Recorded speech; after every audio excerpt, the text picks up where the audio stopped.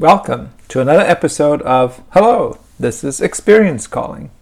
I am your host, Michael Hausknast, and today's episode asks an important question. Are you sleeping well at night? I know we just celebrated Halloween a few days ago, but I'm not talking about ghouls and goblins keeping you awake. Instead, I'm talking about your financial health. If your finances are indeed healthy and in order, you're likely also sleeping better and more soundly. But if they aren't, there may be more tossing and turning happening.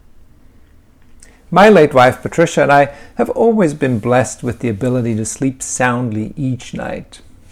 I used to call it the sleep of the righteous. In other words, a clean conscience and nothing to worry about. Yes, as I realize now, that was indeed a rare gift, since most of us always have something to worry about. My point for today is to help you eliminate those things that you can control, the ones you actually have the ability to cross off the list by doing something about it proactively. To a certain degree, we can do that with our financial well-being. And yes, you can see coming a shameless plug for my other podcast, Life. That one is all about financial planning and filled with actionable advice every episode. Today, though, I just want you to consider very broadly what you should do or already be doing, and of course, why. In some ways, the why seems obvious, to let you sleep more soundly and worry less, but also to plan out the rest of your life. I say this still, even though I've personally experienced only too recently how planning doesn't matter when life or fate intervenes in unexpected and sometimes painful ways.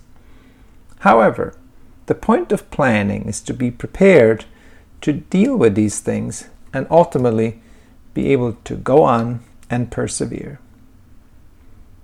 Patricia and I were huge planners for every aspect of our lives, whether that was work, travel, dinners out, meetings with friends, or, of course, retirement. It didn't matter.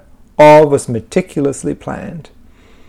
It allowed us to maintain a busy life that we enjoyed very much, with little to no stress. Planning ahead and being disciplined financially ultimately allowed me to not worry about anything other than Patricia when she took ill and ultimately passed. Because we had planned ahead carefully, I could focus on grieving the loss of my wonderful wife and celebrating the great person she was, having touched so many lives and making a very positive impact wherever she was. I didn't have to worry about finances because we planned ahead. I didn't have to worry about what arrangements to make because we planned ahead. I didn't have to worry about how to honor Patricia's legacy because we planned ahead. I think you're starting to get the message. Plan ahead already. Do that with everything that matters. Look at ways of how you want to accomplish in life and what you want to accomplish in life. And then make a list of what you need to do to get there. It always means getting your financial house in order. Simple things like saving your retirement or whatever you want to call that next phase in your life, so that you can afford to make that transition.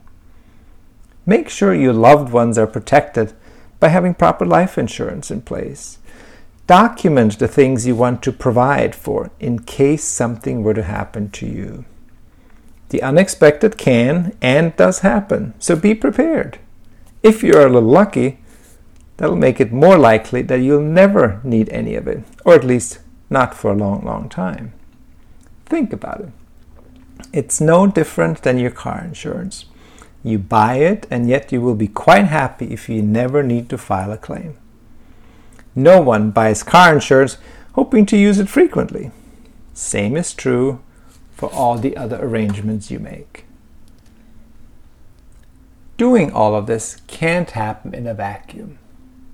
If you have a significant other, make sure he or she is as involved in the process as you are. It's one of those things where it's really important to go into with eyes wide open. That is especially true when you have minor children. If they were to be orphaned, who would be there to pick up the pieces for them? Would they be provided for financially? Where would they live? Whenever there are minor children, you must proactively seek out and engage the person or persons whom you would like to become their guardians in case the unthinkable happens. Make sure those you choose are willing, able, and most of all aware to serve in that role. It's a huge responsibility and must be discussed and documented in detail.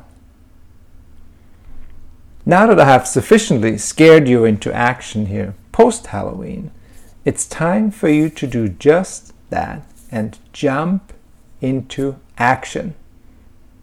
Check out my live podcast for more details, but most of all, seek out a qualified financial planner and get started so you too can sleep well again. Until then, stay healthy and please be well.